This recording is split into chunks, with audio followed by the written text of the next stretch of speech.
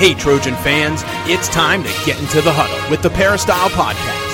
The Peristyle Podcast is your weekly ticket to USC football and recruiting news. Don't forget, you can download the podcast 24/7 at our website, peristylepodcast.com. And now, here's the host of the Peristyle Podcast, USCFootball.com publisher, Ryan Abraham. Hello, Trojan fans. Welcome to the Peristyle Podcast on a Tuesday. We got to talk some USC Trojan football. The season's over. Trojans are 8-4, waiting to find out which bowl they will be attending. But a lot of fans are waiting. What's going to happen to the head coaching position at USC? What is new athletic director Mike Bohn going to do? The Peristyle at USCFootball.com has been abuzz the last couple of days, waiting on pins and needles what's going on. Probably by the time we're done recording this, maybe there's some news breaking and this will all be mute. But at this point, it'll be moot. Did I say mute? So it will be a moot podcast. Hopefully it's not.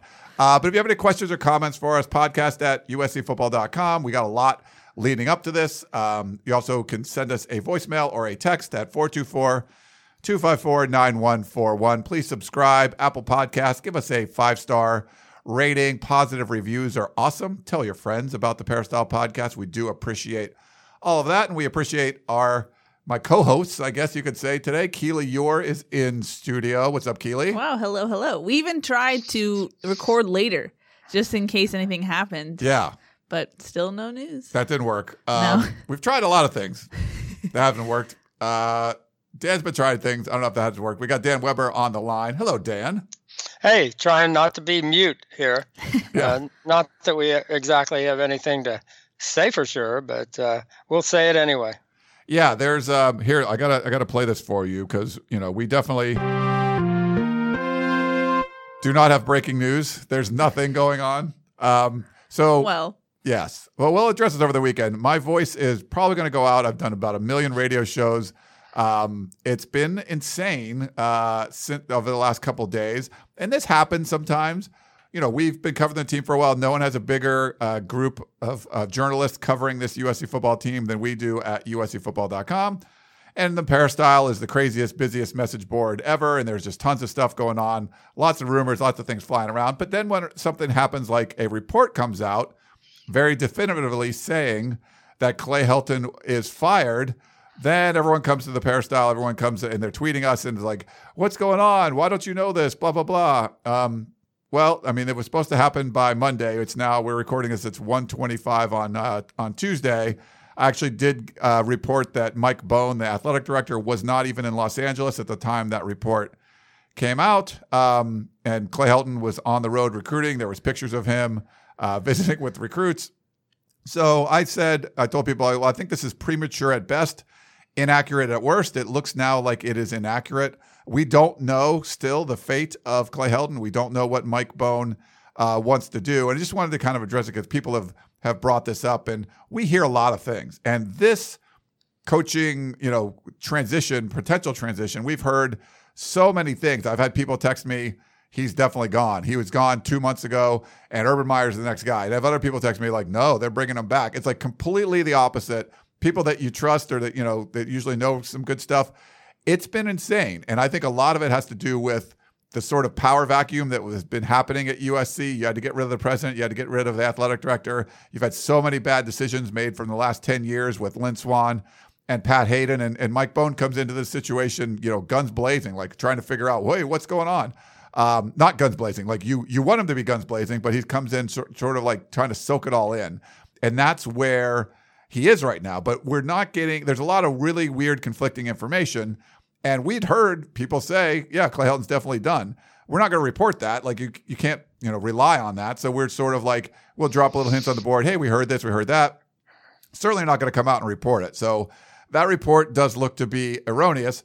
He still might be fired. We don't know at this point. But I just wanted to address it at the top because I know a lot of people, Keely, were like, tweeting at you like, what is this? Why don't you know what's going on? It's like, well, because that was what's going on. Well, we hear a lot of things. We just try to be responsible about it and not lead people in the wrong direction. I don't know if you followed the whole Kawhi Leonard thing when that happened over the summer, but this kind of reminds me of the Kawhi Leonard situation where people reported he was going to the Lakers or something. Everyone was reporting everything they were hearing, and Kawhi had a really tight circle, and only a few people really knew what was happening. And it kind of seems like the same thing where only a few people really know what's happening, but everyone's saying that, oh, their brother, cousin, mother knew this and knows this. And so it's just waiting it out to see what really happens. Yeah. What do you think, Dan?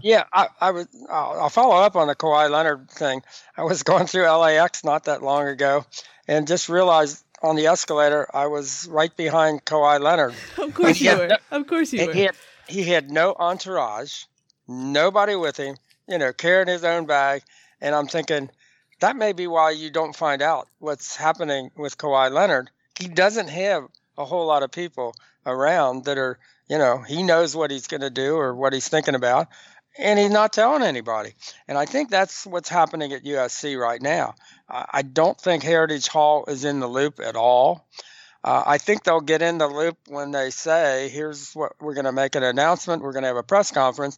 You have to get them in the loop to some extent, but clearly that hasn't happened. If anybody would have been in the loop, you'd have thought Clay Helton and his coaches would be. And they're out recruiting. I mean, Clancy Pendergast's in Texas, for gosh sakes. We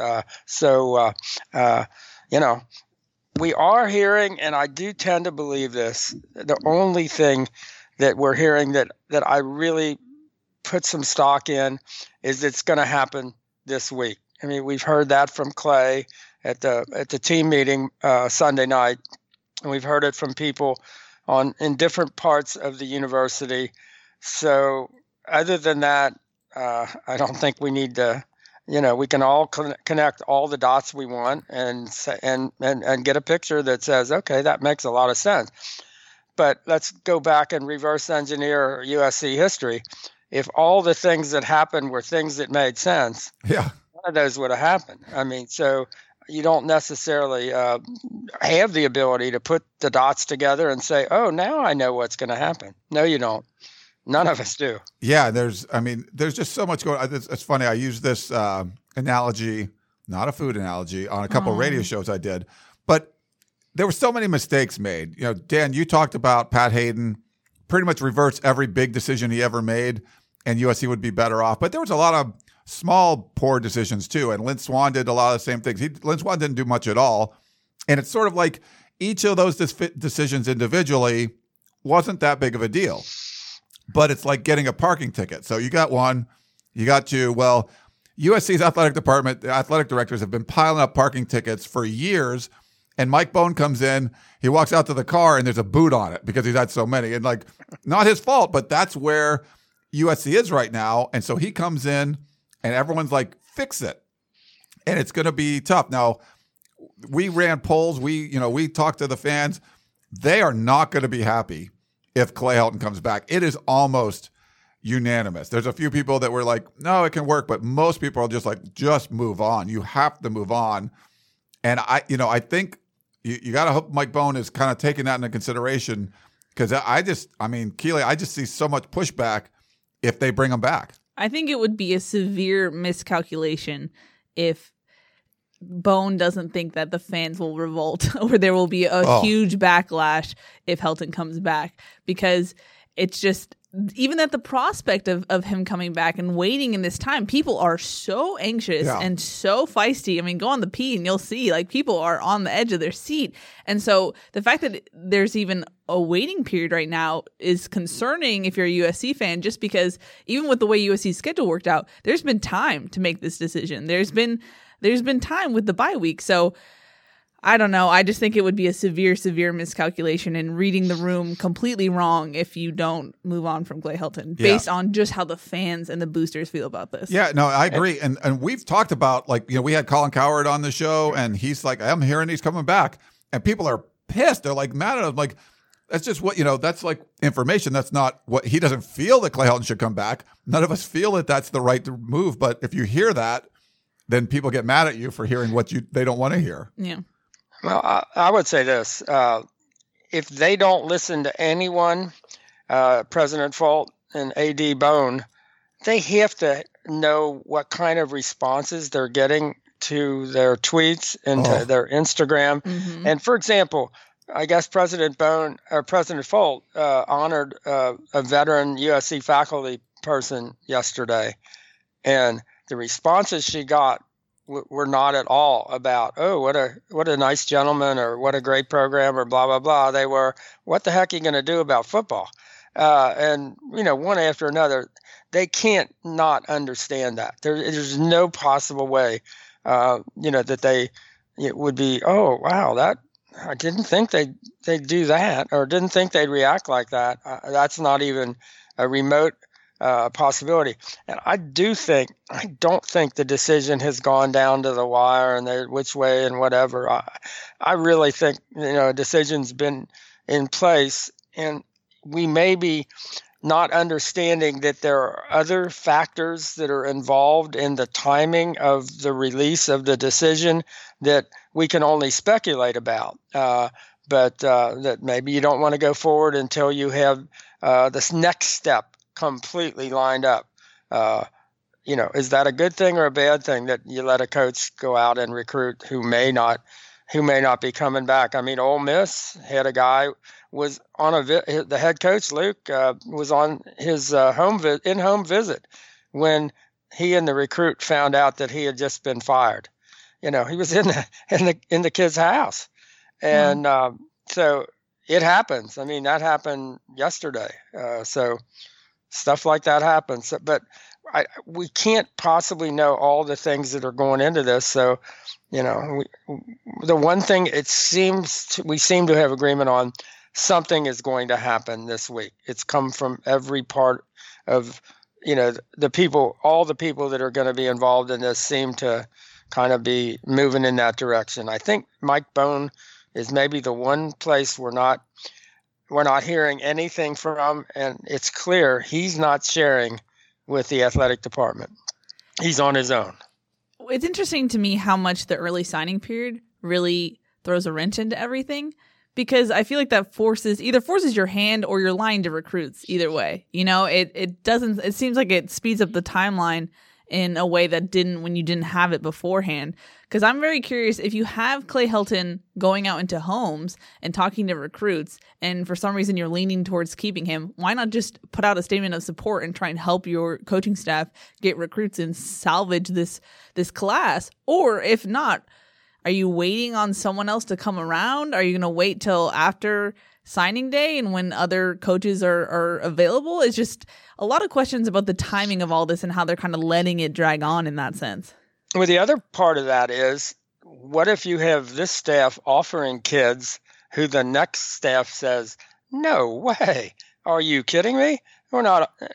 What do those kids do if they are sitting there waiting to, with an offer from USC, and you bring in a new coach and a staff that say, we didn't make that offer. We're not. So those kids are kind of in a little bit of a difficult position. I can't even imagine if you were a parent with an in-home visit from USC right now, what in the world are you thinking? Because you probably got other offers. What are you thinking about USC?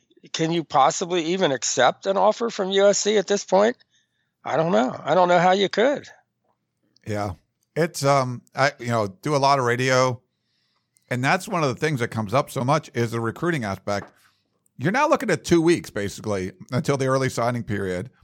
You just don't have a lot of time. Like, I know in an ideal world, Mike Bohn would like to, listen and learn, like he said, take as much time as you can and make the right choice. But it's almost like his hands are tied and there's really nothing else he can do. And, the fear is around here and a lot of the fans, they says, it'd just be easier to replace Clay Helton next year than this year. And I agree with you guys. I think then he's underestimating what the fan base would do. And to see 52,000 or something at the USC UCLA game, what would those games be next year? I don't even want to. I believe the people. Sometimes people make threats that they don't mean, but I believe these people that are saying, I'm not going to donate, I'm not going to go to games anymore. I think you're going to see a lot of that, like a full-on revolt, and that's not going to be healthy for the athletic department's bottom line. Yeah, I can understand why Bohn would maybe want to wait to make sure he's making the right decision. Like maybe Bohn knows that Clay should go. It's just the step after, who comes after him. And maybe he doesn't feel like he has someone lined up in place. But if that's the case, I don't think you can afford to wait just given the history. Granted, he wasn't a part of it, but you're coming into a situation where there is history, where there are fans that are upset after 5-7 season and after what happened in 2019. So that's where I go back to, you're miscalculating and you're reading the room wrong if you think that you have this leeway, because that leeway was gone after what Lynn Swann did. Yeah. Well, and the other thing is, as you say, Ryan, it's 2 weeks. Someone has to make a decision now at USC. Which kids do we sign? Which kids don't we sign? Which, how does that, who's going to do that? Who's going to, let the other kids, usually you have enough time where the other guys, you always make more offers than you got scholarships, but you have enough time where the kids who aren't going to be ultimately offered have enough time to understand, well, I'm not getting, called by the coaches. It's obvious they're not as interested in me anymore. I need to look elsewhere. How does that happen in this time frame at this point? I mean, how much farther along can you go before someone comes in and says, these are the kids we'll take, we'll sign, and the rest of them we're not? Who makes that decision and when? It's got to happen pretty quickly. Yeah. Mm-hmm. It's USC. Things happen differently at USC. You hope to bring in a professional athletic director, but he's still dealing with all of it's like 10 years of bad decision making he's got to deal with. So, and the problem is you got this huge decision looming right now. So I don't know. What do you we got to get a lot of questions in, but Keely, gut feeling, when are we going to hear something? Oh boy, you're putting me on the spot. Put you right on the spot. Ooh. I would have said today, but I'm not believing it's today anymore. I think it's going to be tomorrow, but I don't know. What do you feel? My gut yesterday thought it was going to be this morning. Yeah, that didn't happen. It just doesn't make sense. I just don't understand the timing of all this. I really don't. So I'm not going to guess because I really don't know. You've been trying to make me guess, but I just don't think that USC is USC. That's the only thing that I know. Yeah. How about you, Dan? What do you think? Yeah, I think it has to happen this week for all the reasons that we've talked about. I mean, just you just can't be that unprofessional. Let kids just be out there hanging. I mean, they're visiting a kid from Texas last night. What in-home visit? What do you do with him? I mean, can he sign? Can't he? What happens? You can't let that just hang out there. I don't think there's any way. You got to get that decided. And if I had to guess, I think the holdup is not the decision. There can't possibly be. Let's wait and make the decision on Clay. It's too hard to make it right. No, that decision has to have been made. Can't possibly not have been made. But if it's the next step that you've been maybe working on very secretly, very quietly, trying not to get other people involved because that person doesn't want it out. And yet, let's say there are a whole lot of issues to be decided. For example, let's say that person says, wait a minute, you've only got offices in the McKay Center for Lane Kiffin's staff, and you want me to come with my staff? Where are we going to put them? We're going to put a tent up on that, the intramural field? What are we going to do? That's a pretty big deal to work out. Or if you look at the Galen Dining Center and you say, wait a minute, that's not something we can, really have the kind of program that we need for a nationally competitive college football program. What are you going to do about that? I think those things might be in play. If you've got the right guy coming, you want him to say, you need to fix this, you need to fix that, we need a plan for this. I've understood that the word has gotten around in the athletic department staff that they are willing to spend more money, that has been passed along, that money, is available to be spent. But those are answers that you got to come up with. And the timing is not that easy with the amount of time that Mike Bohn's been here, and we don't know how long they've been talking to maybe another, that other person. But I don't think those things just happen overnight. So trying to, juggle all those balls is a difficult thing, I would think. But the fact that they haven't given Clay, any kind of a statement that he could use in recruiting, that he's going to be here. They're going to, they haven't done that. They haven't gotten close to that. And you have to be smart enough to know that Clay going forward for another year wouldn't put him in any better position than he was going into this year, which was a disaster for recruiting. Because, how much better position would he be if you say, well, we're going to keep him for another year? How does that do him any good for recruiting? It doesn't do him any good at all. No, and I think the fans, are upset because even if you don't have your ducks in a row for the next coach, and it could be a big name that's on, that you're fishing for or whatever, whoever it is, why can't you just part ways with Clay Helton now and figure the other part later? Now, Washington made the announcement that Chris Peterson was retiring, like out of the blue, and oh, by the way, Jimmy Lake is going to take over. Like that usually doesn't happen that tightly, but holy crap! Like who would have bet that the first, you saw Arizona State like redo their whole staff. You saw Arizona fire the defensive coordinator and some other guys like late in the season. Who would have thought those three schools were doing big things and USC hasn't done anything yet?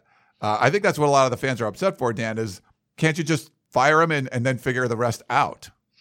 Well, they put themselves behind the 8 ball because they let Lynn linger around. From what we've heard, his duties were limited in the summer, and maybe because the president is so new in her position that she just didn't feel like she could make the decision then. I mean, it's one of those deals where if you think it's going to happen eventually, you ought to do it now. And that would have, let's say you had Mike Bohn here in the summer. I think that makes a whole big difference in all the timing of this. And, you could understand he's only been here 4 weeks.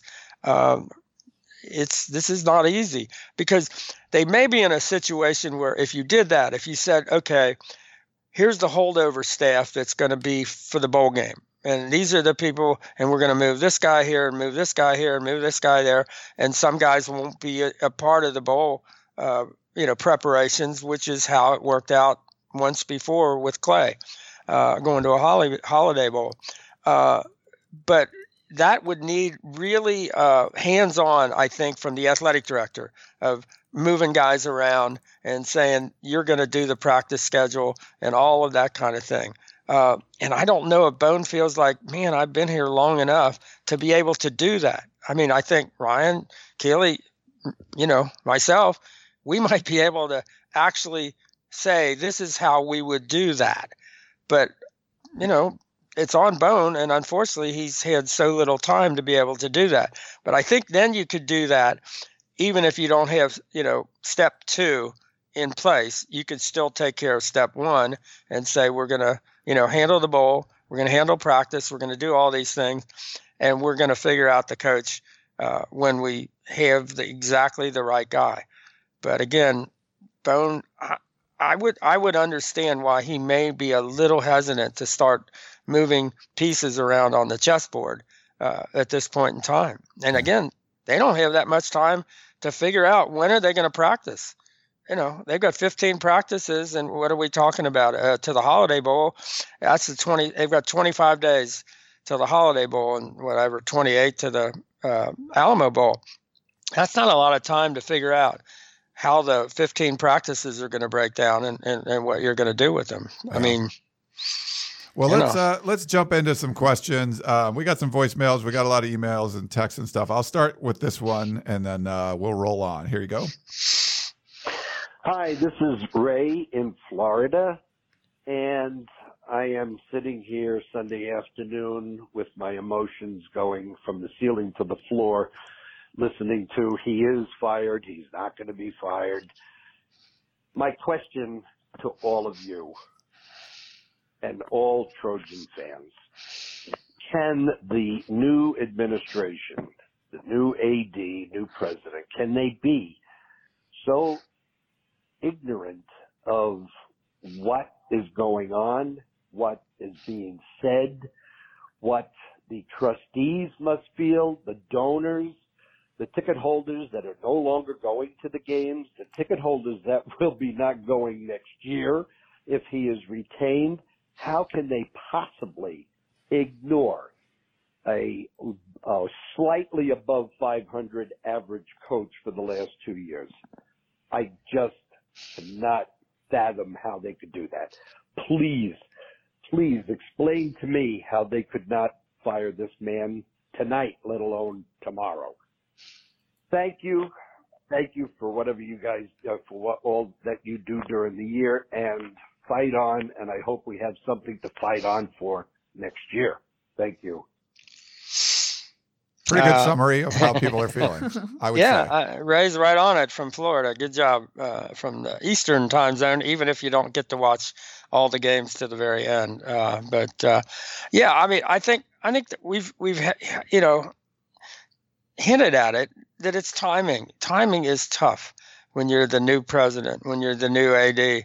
I mean, Lynn Swann was 2.5 years into the job last year when he came down with that phrase of exactly what the problems were that had to be resolved about USC football, culture and staff and all those other things. And what did he do about it? I'm not remembering. He just said, go ahead and take care of it, guys. I hope you get it right. I mean, people haven't been addressing the issues at USC. They just haven't. So now you get a couple of parking new people. tickets are all in the glove box. Yeah, you get a couple of new people, and they've just been given their new Mercedes, and they're trying to figure out how to get the get the trunk locked or whatever. And you're asking them to make a big decision that's going to get reported all over the country, and it's you want to be kind of careful. You want to be kind of safe. But then you've got this timetable working that, doesn't work. I think part of the decision has been made a while ago. I think it's easy to say, oh, they don't know what they're doing. Yeah, I think they kind of know what they're doing. I don't think they know how to put it all together. And so it just sort of, they'd like to be able to put it all together. I'm not sure they can. And then the kind of things they would have to do in the interim probably require, not that Mike Bohn's not a very active or hands-on athletic director, it's just how do you do that when probably he doesn't have anybody at Heritage Hall to listen to. I do know he has reached out to some of the absolute great football players in USC history, the guys who haven't been around for a couple of years, and he's asked them, what do we need to do? What's going on?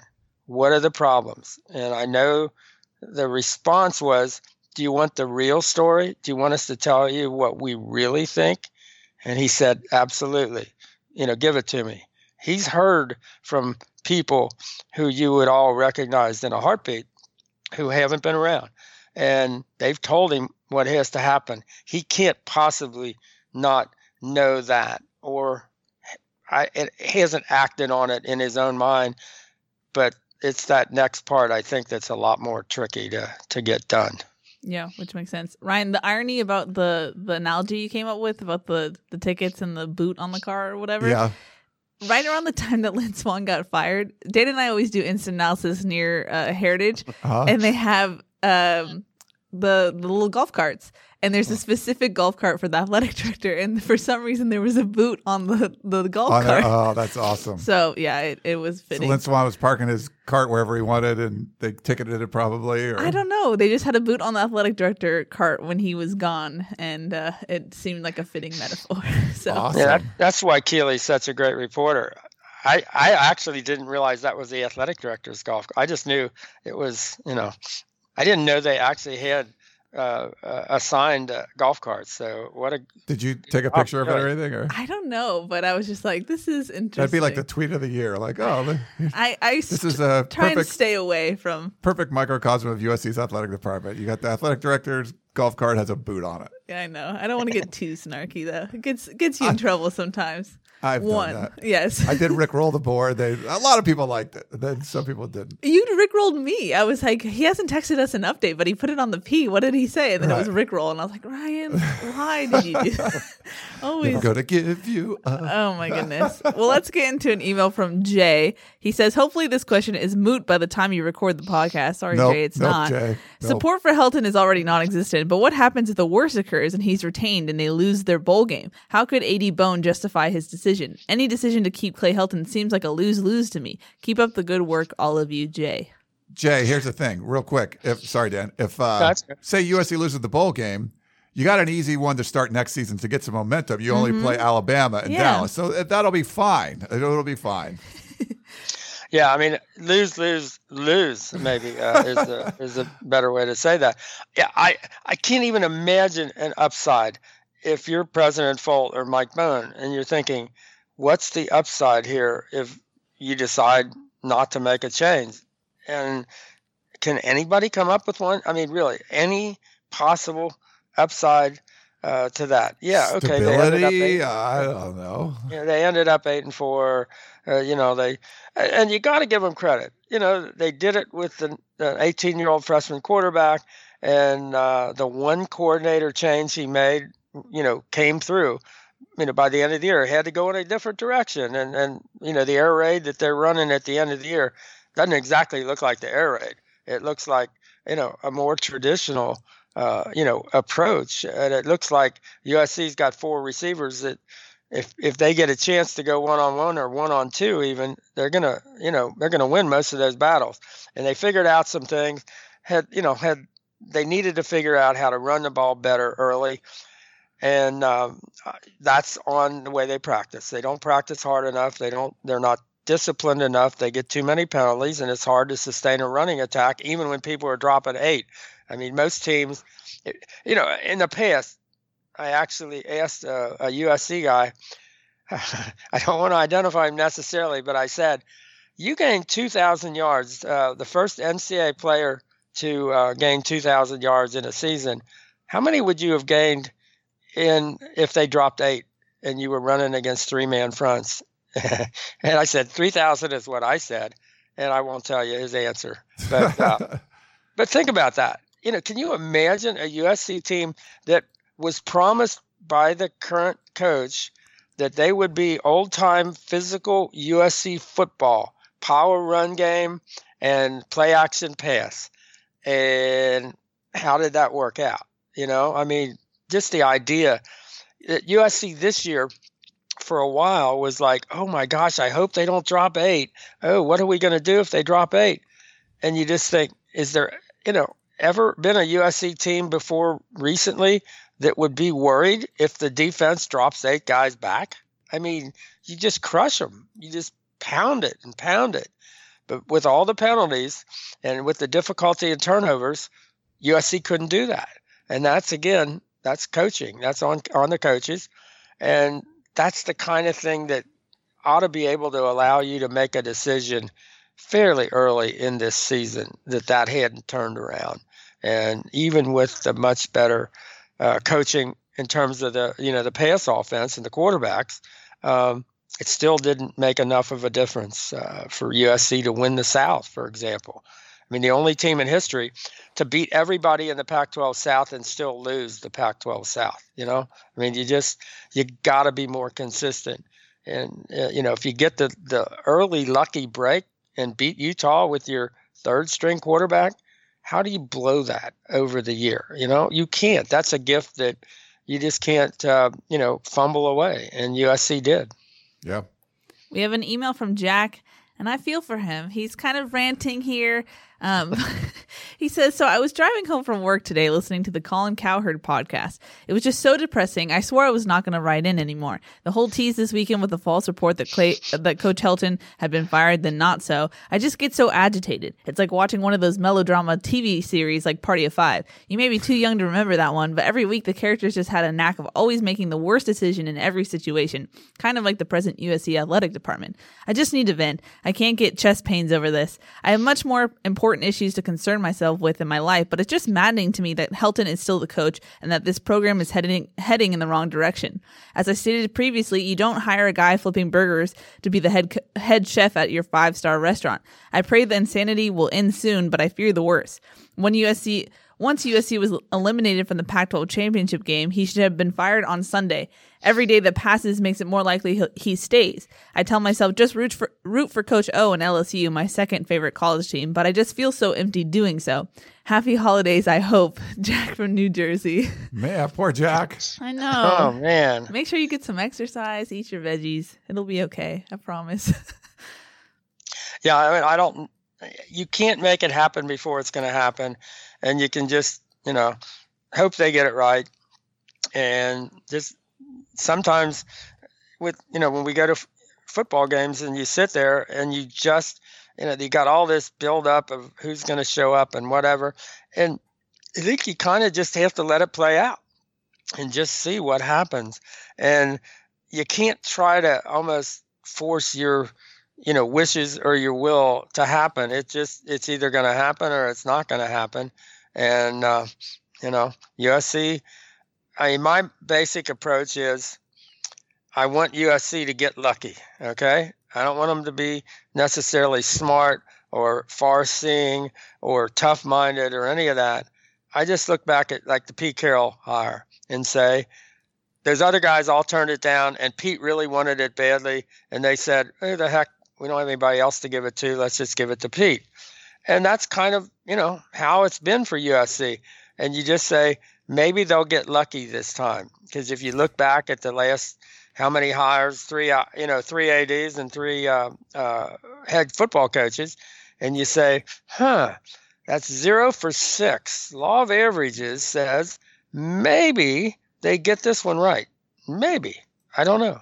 But that's how I'd go. I'd be like, maybe I'll win the lottery, when you're driving home and all worried, go buy a lottery ticket and maybe you'll hit that.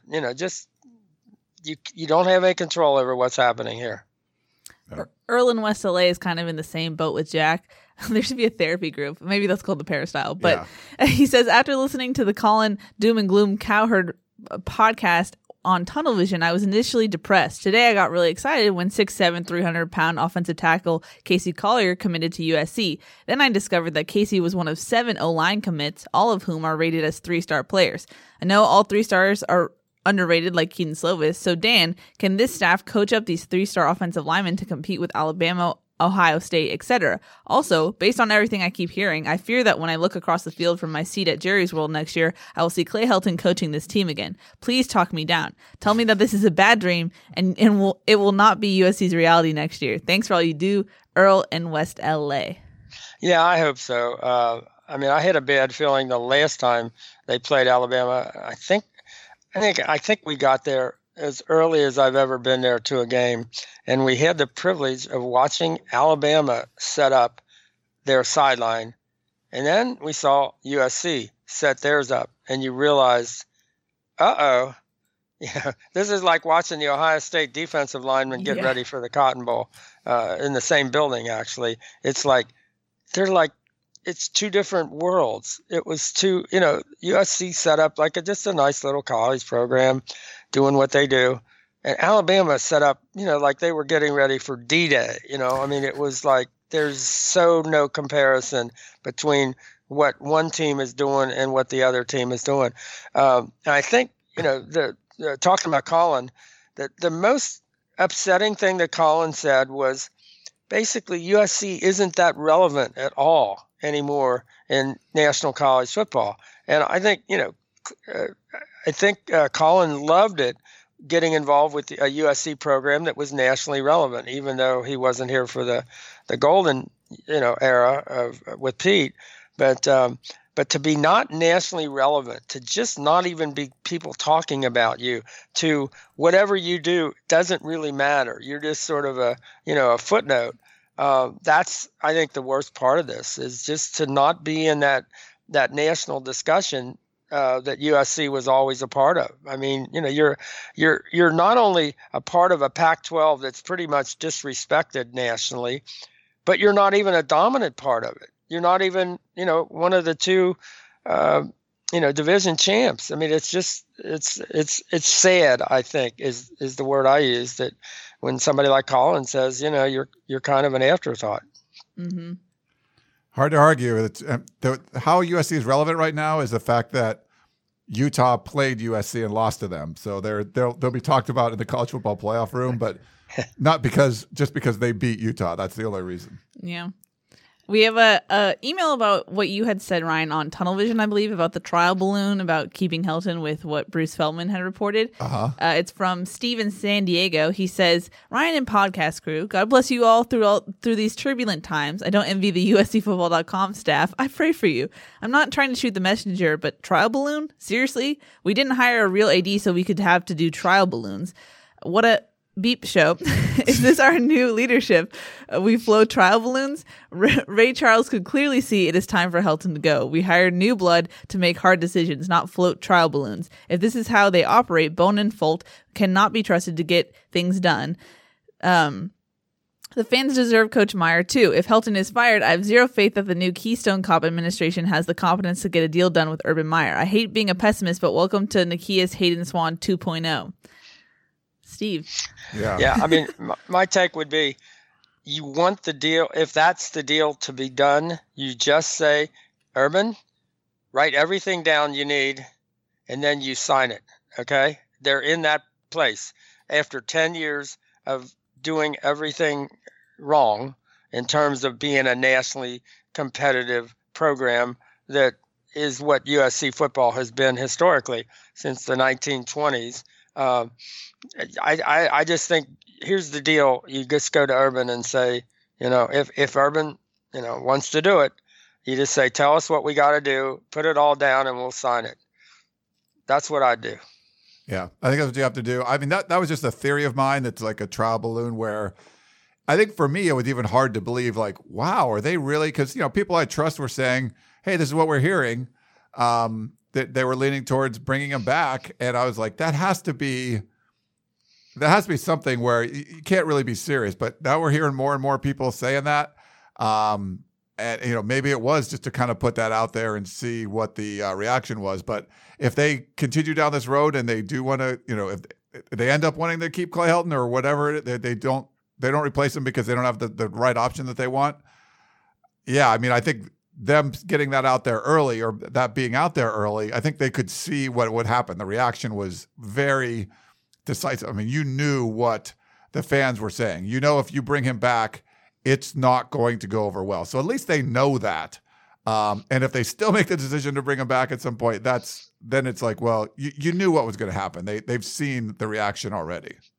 Well, and I think there is always the possibility that they're trying to let Clay down in the softest possible way to not impact negatively, his future, employment opportunities and what have you. And if you say, well, it was really a hard call and we really like the way they came back, 5 out of the last 6 and 8-4. And, this has been a really difficult time for everybody involved and all of that.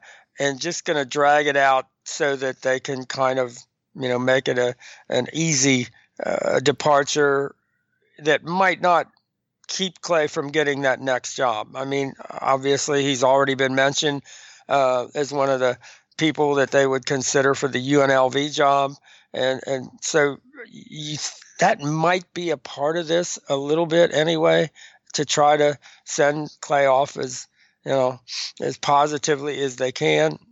I don't know. That again, like the trial balloon. It's just, is that what's happening? I don't know. Yeah. Do you have a voicemail, Ryan? Oh yeah, let's do a voicemail. Let's see. So the next couple of voicemails we have these are normally suggestions that you would say, no, that's not a good idea. But fans are like willing to go, look, I'll even, like, it's like sort of like a discount. Like you have to sell your wares, and you're like, I'm going to give you 50% off. Please just buy this. Like people just want Clay to be gone, and they will take almost anybody to come in. And you can tell by this voicemail. Hey, Ryan, JD from DC. This question's for just about anybody. If this bonus Hamlet Act continues throughout the week, I just don't get it. He has a perfectly acceptable cost-effective alternative to Helton. Just hire Jack Del Rio at below market rates. Buy out Clancy and Baxter. They're not too expensive. They only have a year or two in their contracts. Have Johnny Nansen coach the special teams. Colbert can do tight ends. Pick up 2 cost-effective, solid coaches on the street because their head coach was just fired. Pac-12 South is easy pickings next year without Moss and Hundley at Oregon, or without Moss and Hundley at Utah. Oregon loses Herbert. If it's not Urban Meyer and playoff-bound type of team, could easily end up in Pasadena January 1st. That wasn't hard, was it, Carol and Mike? JD, hey. Yeah. That's the exact kind of thinking USC has used over the past 10 years. How's that playing out? How good did that work out? Now, if you'd have said Jack Del Rio until the Holiday Bowl or whatever, I might say, yeah, whatever, But as a plan, as a long range, well thought out plan, yeah, I think they can be pretty good. I'll be honest. I think Ryan or I don't know if Keely would want the gig or me. Either one of us could maybe get them to the Rose Bowl next year. They're going to have a terrific talent advantage over the rest of the Pac-12. Okay? They should have been 10-2, 11-1, even with losing, the 3 running backs and their starting quarterback, and then their backup for a game or 2. So, yeah, I think, but that doesn't get you where you really want to go. Okay? Just to be the best. Oh, we can win the Pac-12 this year. That's just should be a stepping stone to where this program really needs to go. And so no bargain basement coaches. Okay. No, that can't even be in your thought process. It just can't. It's USC. You ought to be able to win the Pac-12 with a whole lot of different people coaching you. But who can get you to where historically USC, and it's still one of the goals of the program, to be nationally competitive, to be in the college football playoffs, to be challenging for a national championship. The Pac-12 dominance is a little below that. And you can't do it with a guy, again, Ryan, who knows the fight song and, hasn't ever been in college football. I mean, no. Yeah, JD, no, bad idea. Sorry. But I mean, I like the first part of the idea is fine. You fire Clay Helton. The second part, replace him with, no, I don't like that one. So the argument I've heard pop up since nothing has happened is that if someone knew the fight song, they would have had Clay Helton out of here by now because they would at least have the USC pride to get rid of him. But look at what's happened when someone has. Are you kidding me? Like, that's an argument that I've seen pop up. Are you blaming me? No, like they had people that knew the fight song and they made all these horrible decisions. That's why you're in this position now. I'm trying to give you a platform to defend. To go off on them? Yeah. You don't have to go off. I was just saying you can respond. Yeah.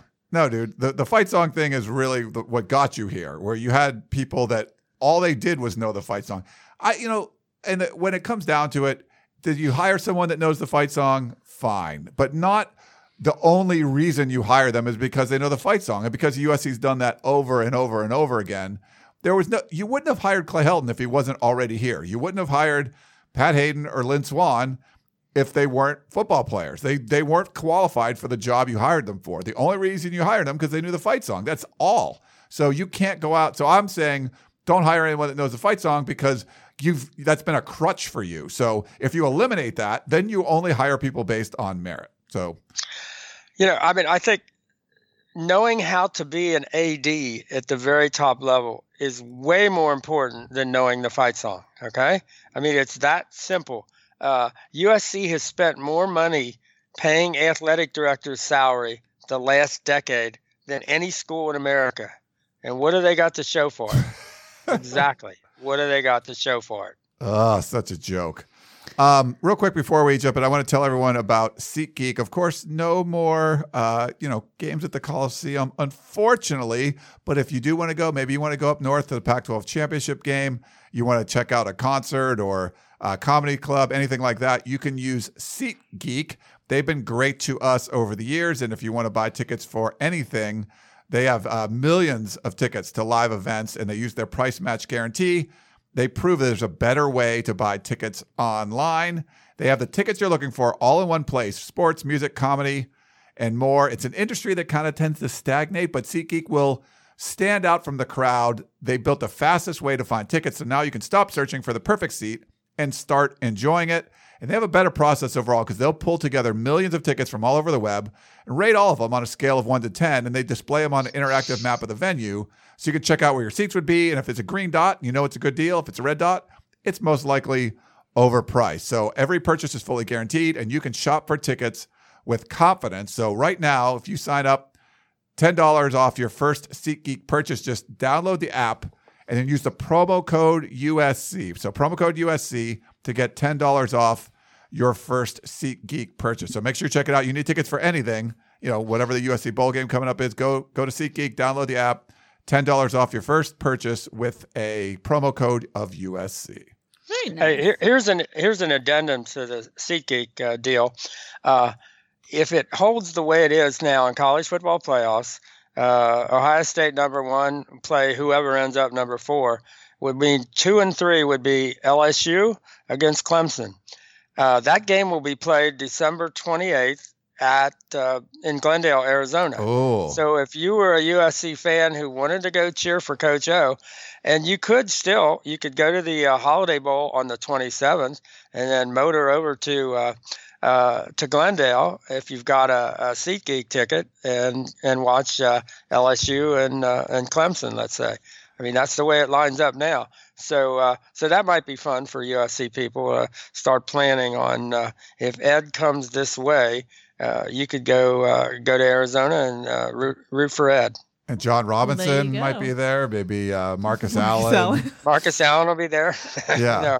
No. Lots of Trojans. Oh, boy. Marcus is very happy now. He moved to Atlanta, and he got to be at the LSU game last week, and now LSU is coming to Marcus because they're playing in Atlanta for the very nice SEC championship. So he's all fired up. So we'll get more pictures of a USC, Heisman Trophy winner on the sidelines for USC East. Yeah. So the fans love that. That's another thing. They love that stuff. Yeah, they just can't get enough of that. Yeah. We have an email. And he really is a big he says almost everything to Coach Robinson. And I think when he talked to the LSU team last week, he told them, he said, it's been 40 years since he was my coach, and I still call him Coach Robinson. And he said, I think that's how much your coaches can mean to you. And he could not believe the way Coach O has grown into a coach of the number 1 team in the country. He said it's just thrilling to watch what he's doing and how detail oriented it is. And he just said it's amazing. He said they had 3 walkthroughs for the Texas A&M game, I guess, last weekend. He said it's just just amazing how Coach O has developed as a head coach and all the things he's able to put together. And what a shame he couldn't do that at USC. I mean, one of those great mistakes. It's not just that one wasn't just that wasn't a parking ticket. That was selecting Sark over Coach O was, I don't know what it is. It wasn't a parking ticket. I'm sure USC fans are loving the salt we're putting in the wound right now. Sorry. We have an email from Eric in Duck Country who says, Ryan, Dan, and Keely, this year's recruiting class is going to be troublesome no matter who the coach is. Do you think the coaching staff should focus their attention on keeping draft-eligible underclassmen or look to the transfer portal? Thanks, as always, Eric in Duck Country. Yeah, I think, Eric, I think that's the way to go. I think if you're going to try to get some depth on both lines, I think you've got a better chance in the transfer portal to find guys that are and there may not be that many that are really going to make a difference, and that's where how you come up with, if you have to go that direction, the next coach, you have to have somebody who every kid in the country says, "Ooh, I might like to go play for that guy." Yeah. And so I think that's a big part of the next step, if they are going in a different direction. So I'd look at the transfer portal hard and then trying to flip 3-4 of the top 24 California recruits that aren't coming to USC right now. But I think it would be a combination of those two things that try to get kids that can have instant impact, and that would be kind of a combination between selective, top-ranked California kids. You want to set the tone that we can go get these top kids, because right now the message is we can't get these kids. And then you go with the linemen and there are going to be a few that for whatever reason, it might be just like with Drew Richmond, he wants to get his master's at USC. And so I think you got to do a really good job on the transfer portal, and you need somebody who really knows what he's doing to make that happen. Yeah, I think there's a record number of players going into the portal. So I think you can do what Illinois did last year. If the recruiting class is going to stink, and you do want to make a change and it's not happening fast enough, then you as the athletic director, you say, Clay, don't sign everybody. We're going to keep some spots open, and then you're going to bring some guys in from the transfer portal. So then if you make a change and it's too late to switch some recruits, you can at least go to the portal and get some former 4- and 5-star players and have them transfer into the program. So I think that could be this is something you could take advantage of. The early signing period is hurting USC right now because of the time crunch, and the worst, the bad recruiting class. But you leave some spots open, then you can have an advantage on everybody where, it's harder for an Alabama or LSU to bring in a bunch of transfers. But if you leave spots open, USC could do that. Well, I think that the luxury USC has is, I think there were just 3 departing senior scholarship starters. So now you basically, you have that whole team back with the injured guys. You've got a really solid nucleus for next year. Obviously you need some depth on the lines, offensive line especially, but you've got a lot of skilled players, and you have to make sure that you keep everybody that you can keep. You got to keep that entire nucleus together. But USC, it's a luxury because last year's freshman group turns out to be way better than it was ranked. And, whether that was, just smart decisions or luck. But, so they didn't miss on this current freshman class. This turns out to be, I don't know that there are a lot of any obviously freshman groups that contributed more than this freshman group did for USC. So they got lucky with this year. They got to be smart with what happens next, and they can't give all their scholarships away. Say you got 12 and you give away 6 and you hold 6 back. Sometimes you just got to, take your chances and hold on to your cards and see what happens. But so they may end up, down in the 60s when, the recruiting classes all, shake out, and you just have to say, we have a better plan, and we don't need to be recruiting bodies just to, move us up into the 50s or whatever. That's not what's really important here, I don't think. Yeah. On that same note of talented freshmen, Rick from La Mirada had an email that probably needed a proofreader too, so I'm going to give a summary. But he was basically wondering, with the growth that we've seen from Keaton Slovis, what do you expect going forward with the quarterback situation? Specifically, what do you think JT Daniels does? I think that's so hard to guess because the timing is so up in the air in terms of, it would be hard to imagine he's back for any kind of serious, practice of any sort. I'm sure he'd be throwing the ball, but for moving around and all that in the spring, I just can't imagine. And I don't know. It would be difficult right now to challenge Keaton Slovis no matter what. But if you really aren't back for spring, I don't know how you get back into that mix. I'm one who really, really likes JT, and I think they'd have been, at the worst 10-2. They wouldn't have lost those, 2 fairly early games if JT stays healthy the whole time. But you can't, deny what Keaton has done. I mean, it's kind of a miraculous for an 18-year-old to be able to throw the 400-yard passing games, one right after another. I mean, that's pretty amazing.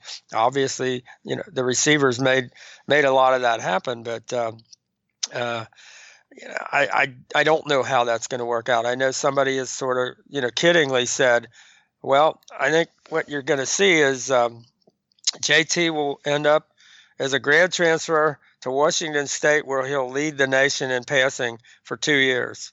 And, I don't know that that's a crazy, crazy thought. You would hope he stays here. And yet, if he can't completely compete for the job, I don't know how that plays out then for next fall. And I'm not sure I see JT as a backup. I don't see that. Yeah, I get that question a lot on the radio, and the tough part is he's not going to be able to compete in the spring, and you get Keaton Slovich with another spring under his belt. So it'll be interesting to see. Let's take a quick break. We'll come back. We still got some more questions. We're still waiting on breaking news. It hasn't happened yet. So back in a minute.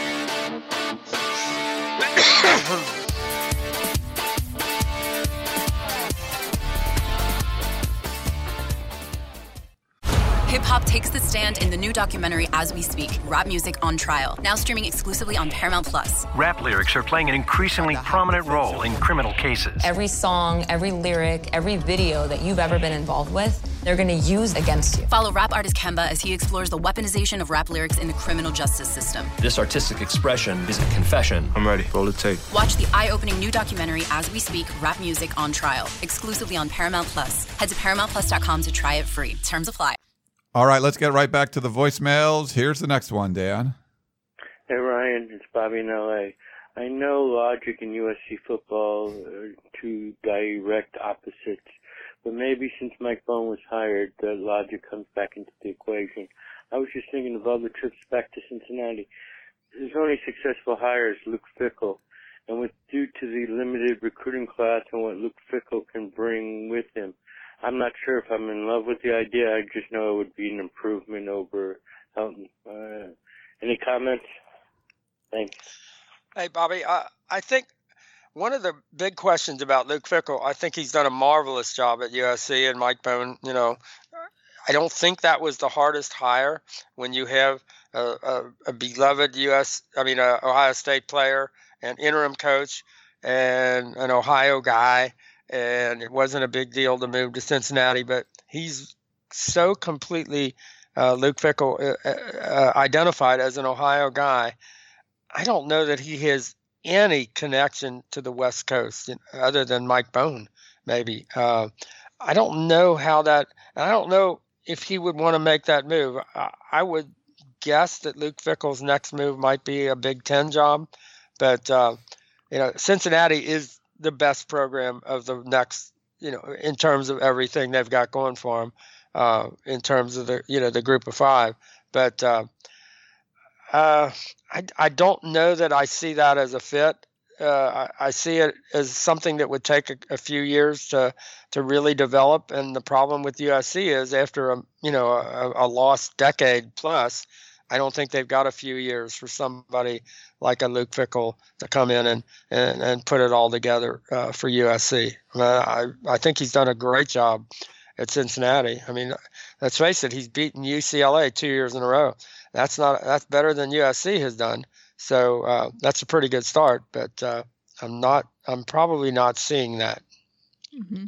I would just like to congratulate Bobby for a smaller voicemail. He learned. Yeah. Heck of a job, Bobby. Well done. We have an email from our buddy Class Dan of 1962. He says, "Hi, Ryan, Dan, and Keely. In my estimation, the main problem with Clay Helton is that he doesn't have the personality to engender confidence. His go-to leadership style is to play up the loyal nice guy image and then make excuses for losses.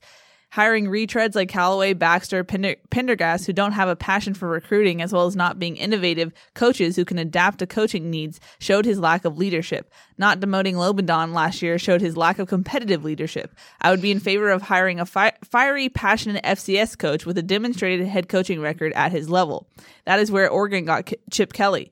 We need a head coach who demonstrates passion in all phases of coaching. Clay does not. He has a very bland personality. Yes, you can be a nice guy and passionate. Clay is a nice guy but is not passionate. A young, fiery, successful FCS coach who could inject enthusiasm into the program and that that coach could hire equally passionate assistant coaches who had worked successfully with him in the past.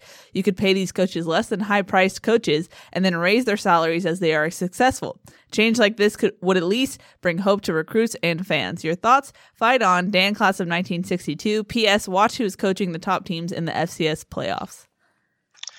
Yeah, I think the key ingredient for our head coach is he's got to be competitive above all other things.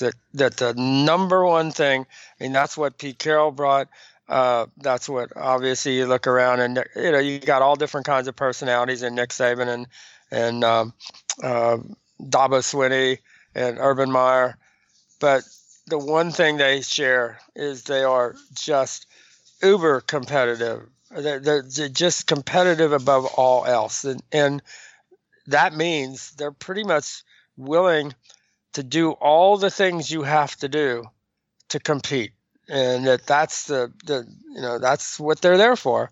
And I know Clay has said he understands this is a production-based business, said it a lot, but I'm not sure his personality pushes him or allows him to do all the things you have to do, like practice the way you got to practice and have the coaches around you who are going to push you and not be people that, really, the guy that gave you your first scholarship offer in college or whatever, not kind of members of your extended family, that probably, or your real family, that probably isn't the way to go. The way to go is, and I know Urban Meyer has talked about it, and he said, sometimes you have to rein it in, because sometimes those guys are so competitive.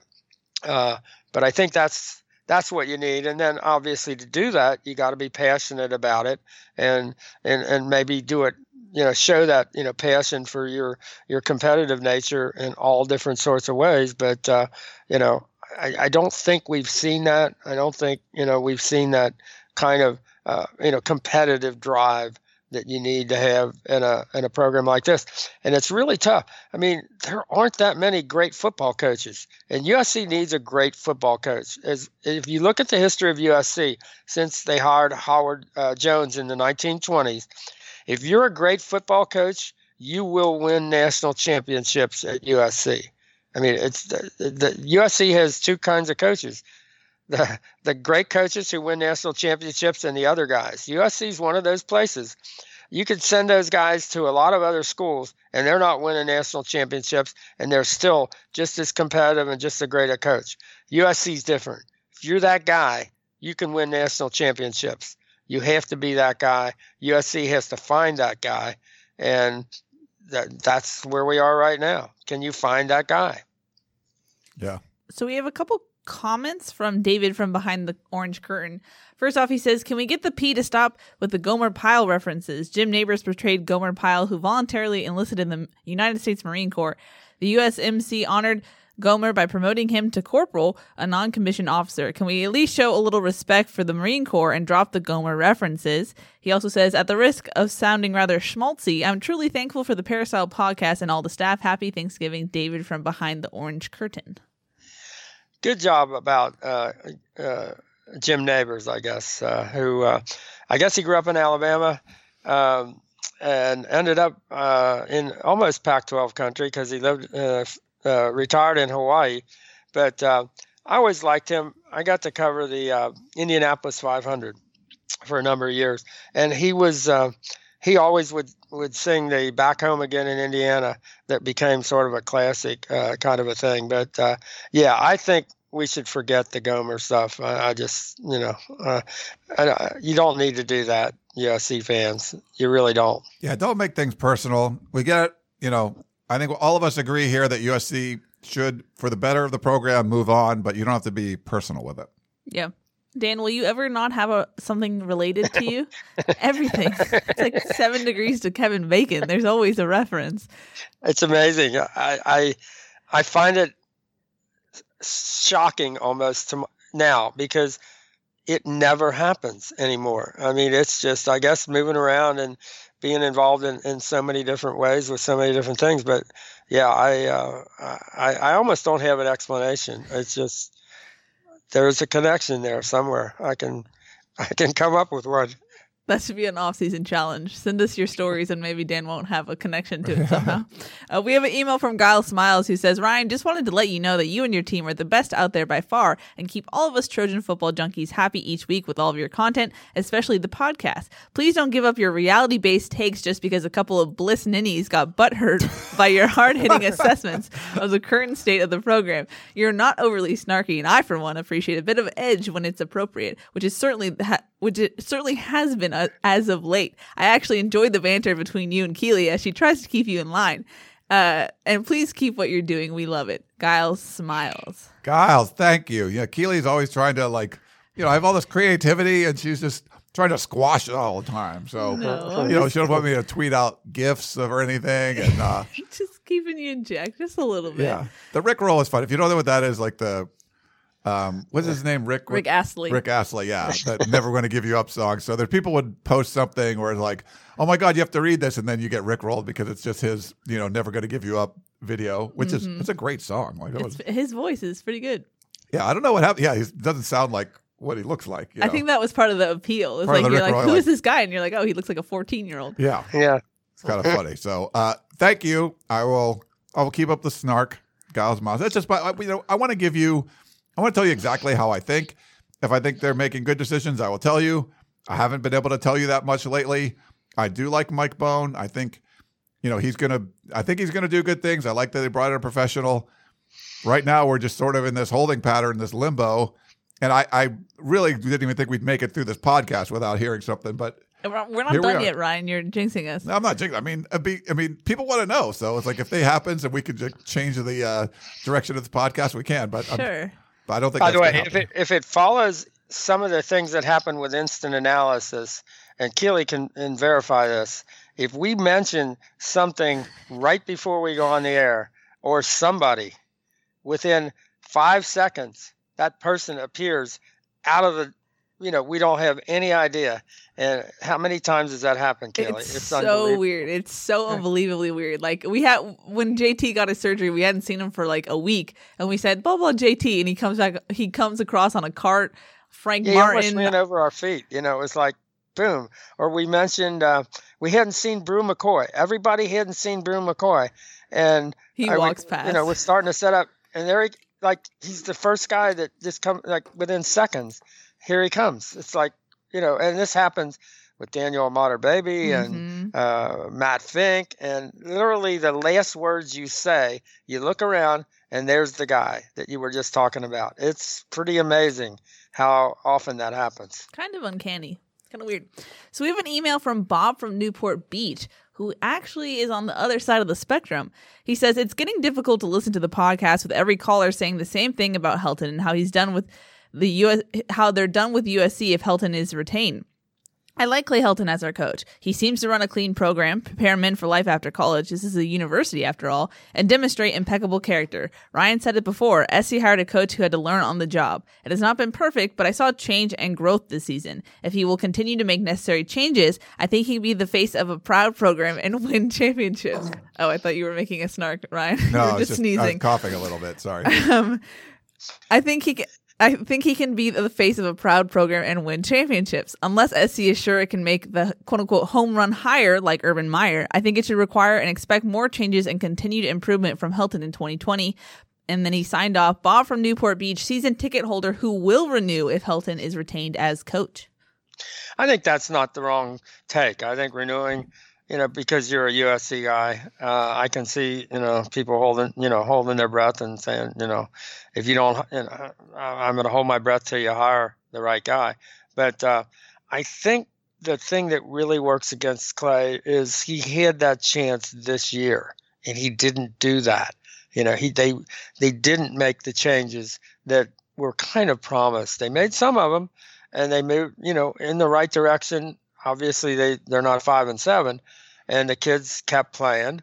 But in terms of being prepared at the championship level, they didn't win the championship of the Pac-12 South.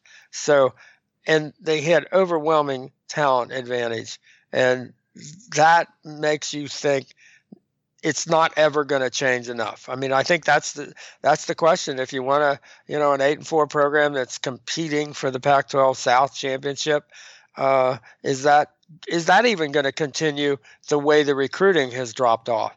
I don't think so. I don't think any championship coach at the level of USC can be considered a championship coach with the recruiting for this year. You just can't. And with the staff, the way it's constituted now, you just can't. That's not a championship coach. I mean, we're not going to dispute the other things that you said, but that's not a championship coach. And that's what USC probably deserves and needs. There are schools that have certain traditions. Notre Dame, Alabama, nothing else works. Alabama had a streak there of bad coaching hires, and it was ugly. It didn't work at all. Notre Dame's gone through the same thing. Their program, Michigan, is another one that you can't win to the level that the program's history and tradition says is the level that it's expected to win at without that great coach. You just, nothing else works. Yeah, and along the same lines, we got our buddy Curtis, Moreno Valley, saying the same thing. But I agree with you.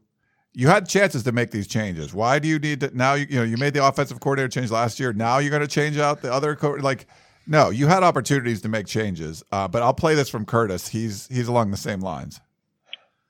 Hi, Curtis from Moreno Valley.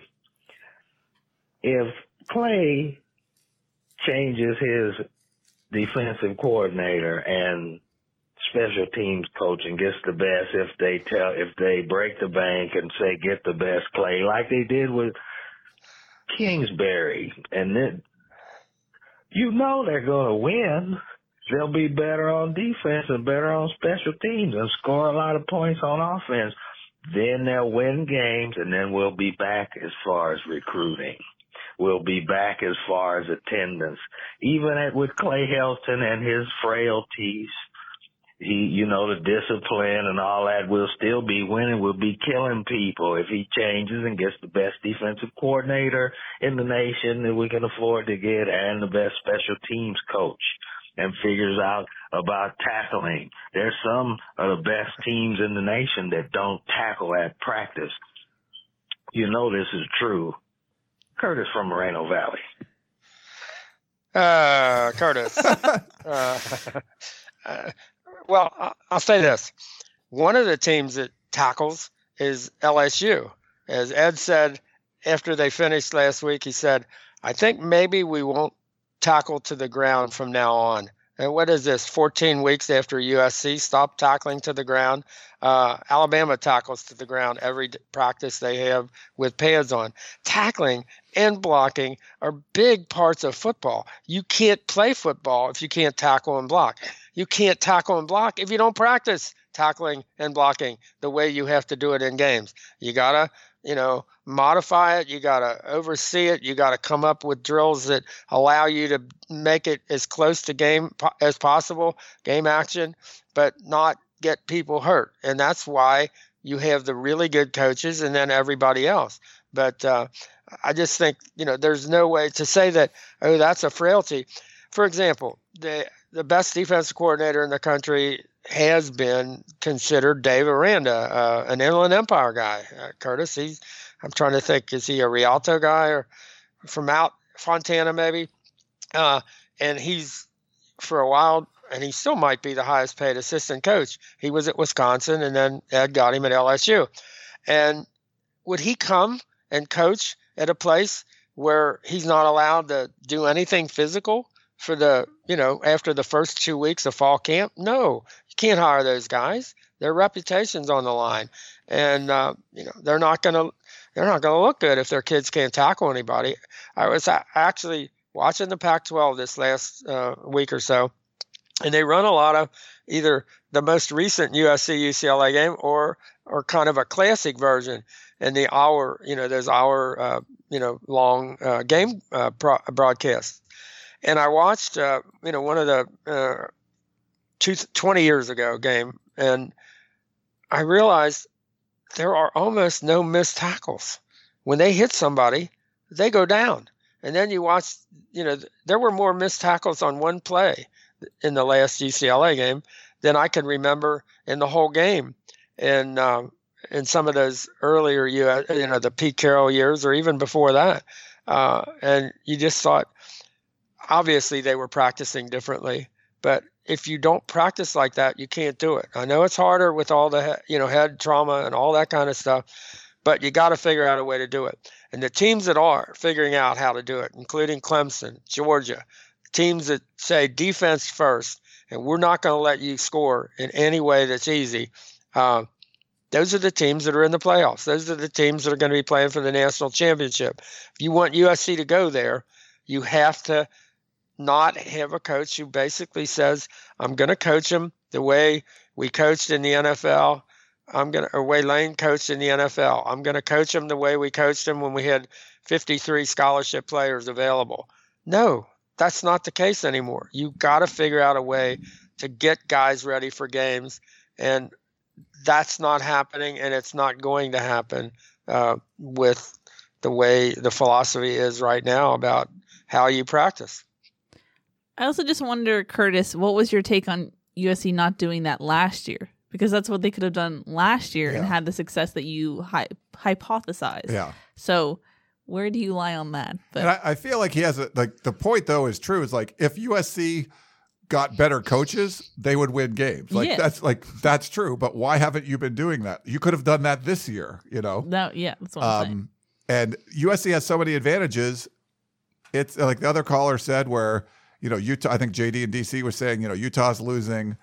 Huntley and Moss and I think Bradley and I mean, Colorado's losing LaVisca too. Yeah, LaVisca Chenault's leaving early. They lose their quarterback, and USC was fortunate in a couple of those games to play against the starting quarterback was also out. So yes, you could have done that last year, Curtis. That's the problem. But yeah, if Clay Helton suddenly becomes a better coach, they will win more games. But I think you've given that ship. I think has sailed.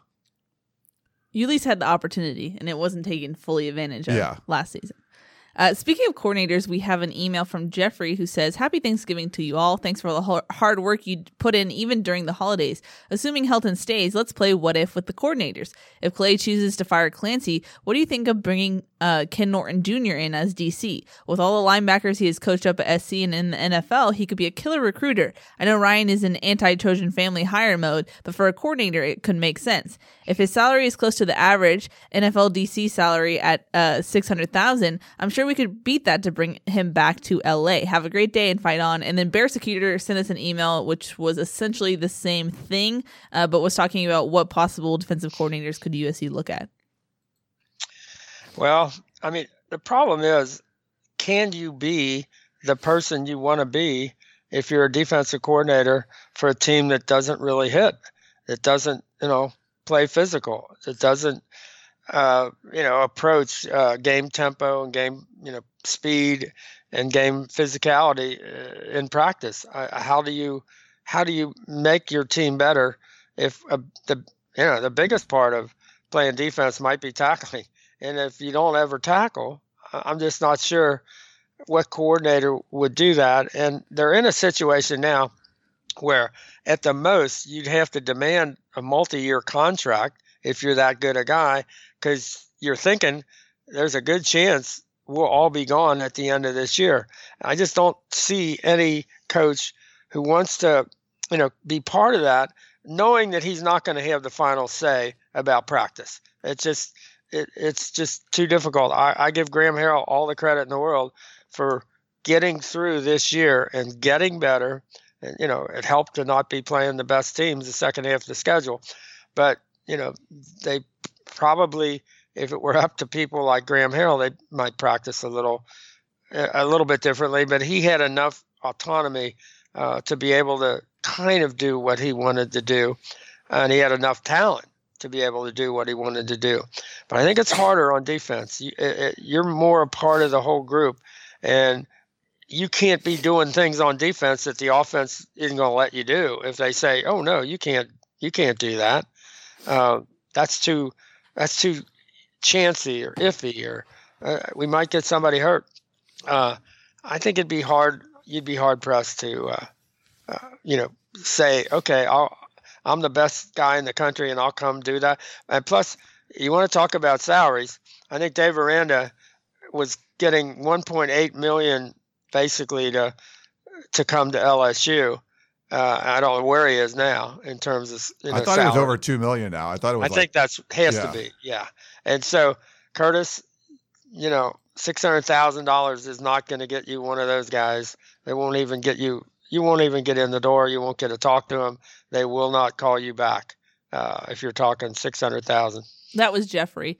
Now, something we haven't discussed yet on this pod, but Ryan, I know you, me, and Cowherd talked about it, was the possibility of Graham Harrell being poached specifically by Texas. I know we've heard those rumors. There's a risk in bringing back Clay Helton if you have to kind of know if you have Graham Harrell, because if you don't have Graham Harrell, then what do you really have? Ryan? Yeah, if that's the issue, is what saved you this year? You went from barely in the top 100 offense to a top 20 offense. Yes. With a lot of the same talent as freshman quarterback. So the receivers played great. But that system that was brought in, we saw Matt Fink play well. We saw Keaton Slovis play well. We saw JT Daniels play well. Everybody played well. Well, they were in a much more friendly system. And I think now you move off of that. If Graham Harrell goes to Texas or something, there's a lot of pressure you got to backfill that with someone just as good. And then you also have to make other changes too. So it's kind of like you're doing the same thing all over again, making mass changes on the coaching staff. And this time you actually have to make mass changes, not just shuffling the chairs around a little bit. So yeah, that's a concern. There's uncertainty at USC, obviously, but there's also uncertainty at Texas, where we don't know if Tom Herman's going to be around that much longer either. He was 7-5 this year. They're trying to make some changes. So I'm curious to see what happens. But if Clay Helton comes back and he loses Graham Harrell, that's like the worst case scenario for USC fans. Pretty much. Yeah. I think Graham would be hard pressed to find a better situation for himself than the talent that USC is bringing back on offense next year. But again, there's a lot of uncertainty about, is Graham Harrell coming back? My guess is he was given a multi-year deal to get him to come because he didn't have to come. And is the USC situation better in Texas? Probably for next year. But will the head coach say, if there is a different head coach, will he say, yeah, I kind of like what you were doing, and you got all those guys back except Michael Pittman, but then you get Brew McCoy and you get Kyle Ford and Munir McClain back and all that. So I'm not sure anybody will have more receivers that can really hurt you than USC next year. And if you got Keaton Slovis and by next fall you've got JT Daniels, then you've even got that kind of insurance that makes you almost bulletproof in a lot of ways if you're going to throw the ball. So then now, when you get the running backs healthy, you got an Elijah Vera Tucker who, looks like he might be the, top rated, certainly pass blocker in the Pac-12.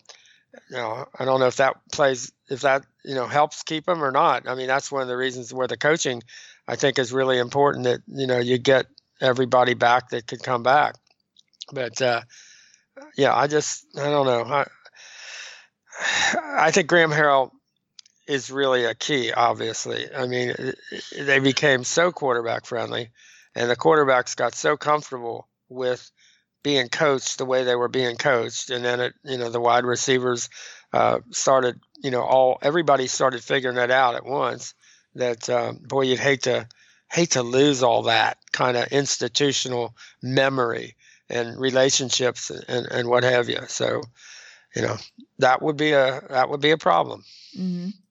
We have one final email, and Dan, it's about your favorite subject. It's from Dan, class of 1962, who says, "Hi, Ryan, Dan, and Keely. The Dodgers play 81 home games versus 6 for USC and 8 plus 2 preseason games for the Rams. However, the Dodger Stadium field is the best in baseball game after game. The Coliseum field is obviously torn up more from football, but that has no excuse for not using green paint and eliminating the shadow numbers and logos that can be seen on the field. Who is responsible for groundskeeping at the Coliseum? If it is a USC crew, they need to take a horticulture class in lawn care and logo/marker painting. Also, Dan, it will be hard to get 77,000 spectators as a sellout, being that at least 15,000 seats are pretty much in unwatchable areas like the Peristyle end and either side of the tower. The remodel and maintenance of the Coliseum was another Pat Hayden disaster. This physical disaster is pretty much a metaphor for the USC administration the past 10 years or so. USC should hire the groundskeepers who maintain Dodger Stadium. Fight on, Dan, class of 1962.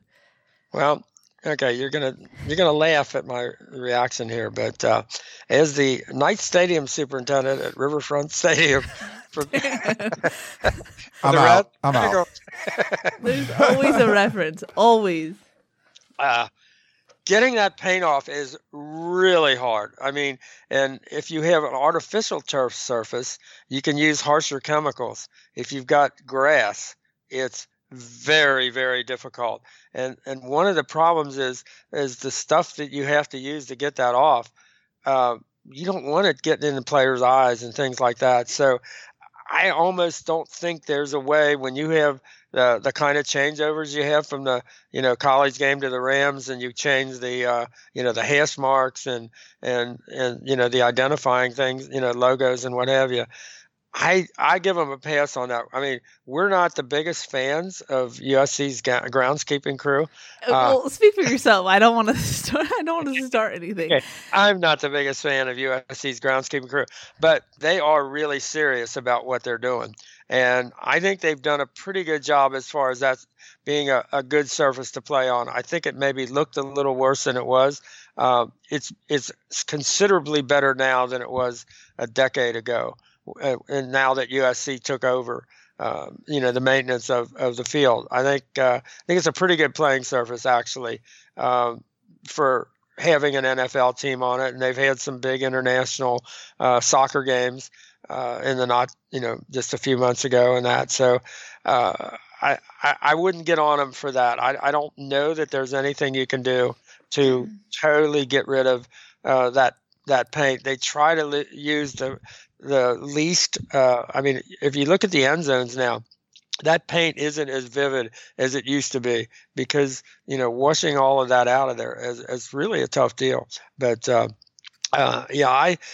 when you look at the Coliseum now and you realize there's only 77,500 seats, and you realize how many are in those bad end zone sections, my plan has always been once they, were locked into taking away the 10,000 best seats and putting in the scholarship tower, I always felt like they should build a pavilion opposite the press box, opposite the suites, that went from from goal line to goal line, just the way that exactly mirrors all the seats, the 10,000 seats that were taken out for the scholarship tower, and put a pavilion in on the other side for those 10,000 seats.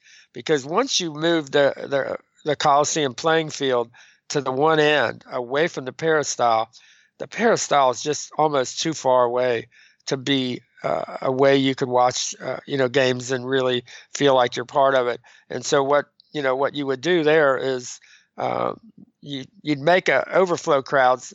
You could handle them if they ever happen again, and you could get you could really, I think, sell those 10,000 seats. A lot of them maybe to the people who were booted out of their really good seats that they'd had for decades on the other side. So yeah, I think you'd like to be able to feel like they get it going again. And with somebody like Mike Bohn, you have the ability to say, okay, here are some things you can do at the Coliseum. And one of those, I think, would be putting in a standing room only pavilion in the Peristyle end, where you could overflow crowd. You could like you do in European soccer games and like you do at the AT&T Stadium and how the new Rams Stadium is going to be, where they're going to have 10 to 15, maybe 20,000 spaces for standing room when that event comes along. I'd like to see the Coliseum kind of move in that direction as well. But But you're not wrong to second guess the way things have been going at the Coliseum. Yeah. All I got to say is that the USC grounds crew hasn't tried to run us over, so they are top of the list as far as ground crews go. And yet, we have now decided to do incident analysis up in the stands. So it'd be really hard for them to try to run us over now. Yeah. Better safe than sorry. Yeah. I don't know. Like, I think just the 77,000, like you can fit, if they were going to fill a stadium, they're not counting those seats. There's seats there, but those aren't counted in the 77,000, the ones that are obstructed view. They're not selling those seats. So no, I'm just counting the very end couple of sections on both sides where they put the visitors and they put the people that buy the walk-up tickets. And I'm saying I would guess that's about 7,000 or 8,000. I can't even imagine how people watch the game. I mean, those are the ones that are still considered not obstructed view. Yeah, I don't even know if they count the obstructed view seats or not. Yeah. But look, if USC was in LSU's position and they were undefeated, they were about to play in the Pac-12 championship game, they would have filled up all those seats. I don't care. Like that would have happened. Yeah. Oh, no question. There's no that it's not a capacity problem. It's a fan problem. It's a fan apathy problem. They are apathetic towards what this administration is doing. And that's why every passing minute, the fans go a little bit crazier. And we got through, what are we at now?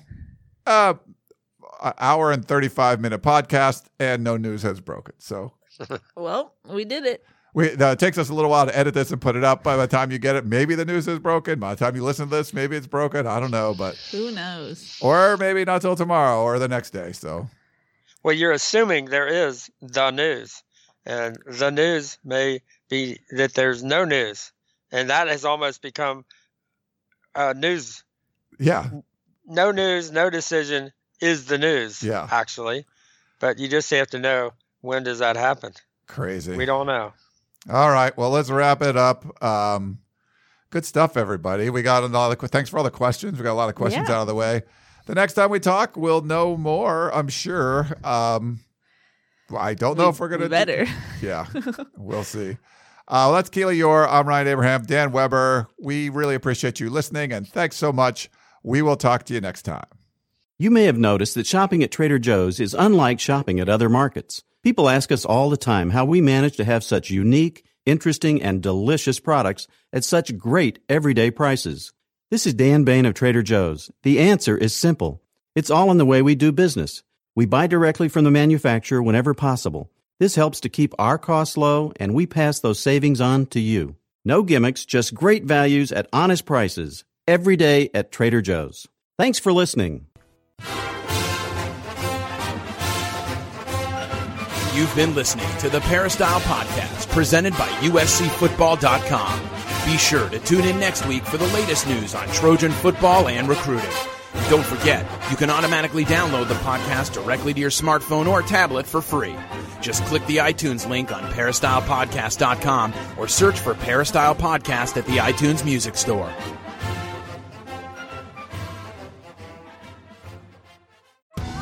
Survivor 46 is here, and so is On Fire, the only official Survivor podcast, and we have a twist this season. The winner of Survivor 45, Dee Valladares, will be joining us every week. We're going behind the scenes of the biggest moments, the how and the why things happen, and the strategy and analysis you can only get from someone like me, a Survivor winner. Listen to On Fire, the official Survivor podcast, wherever you get your podcasts.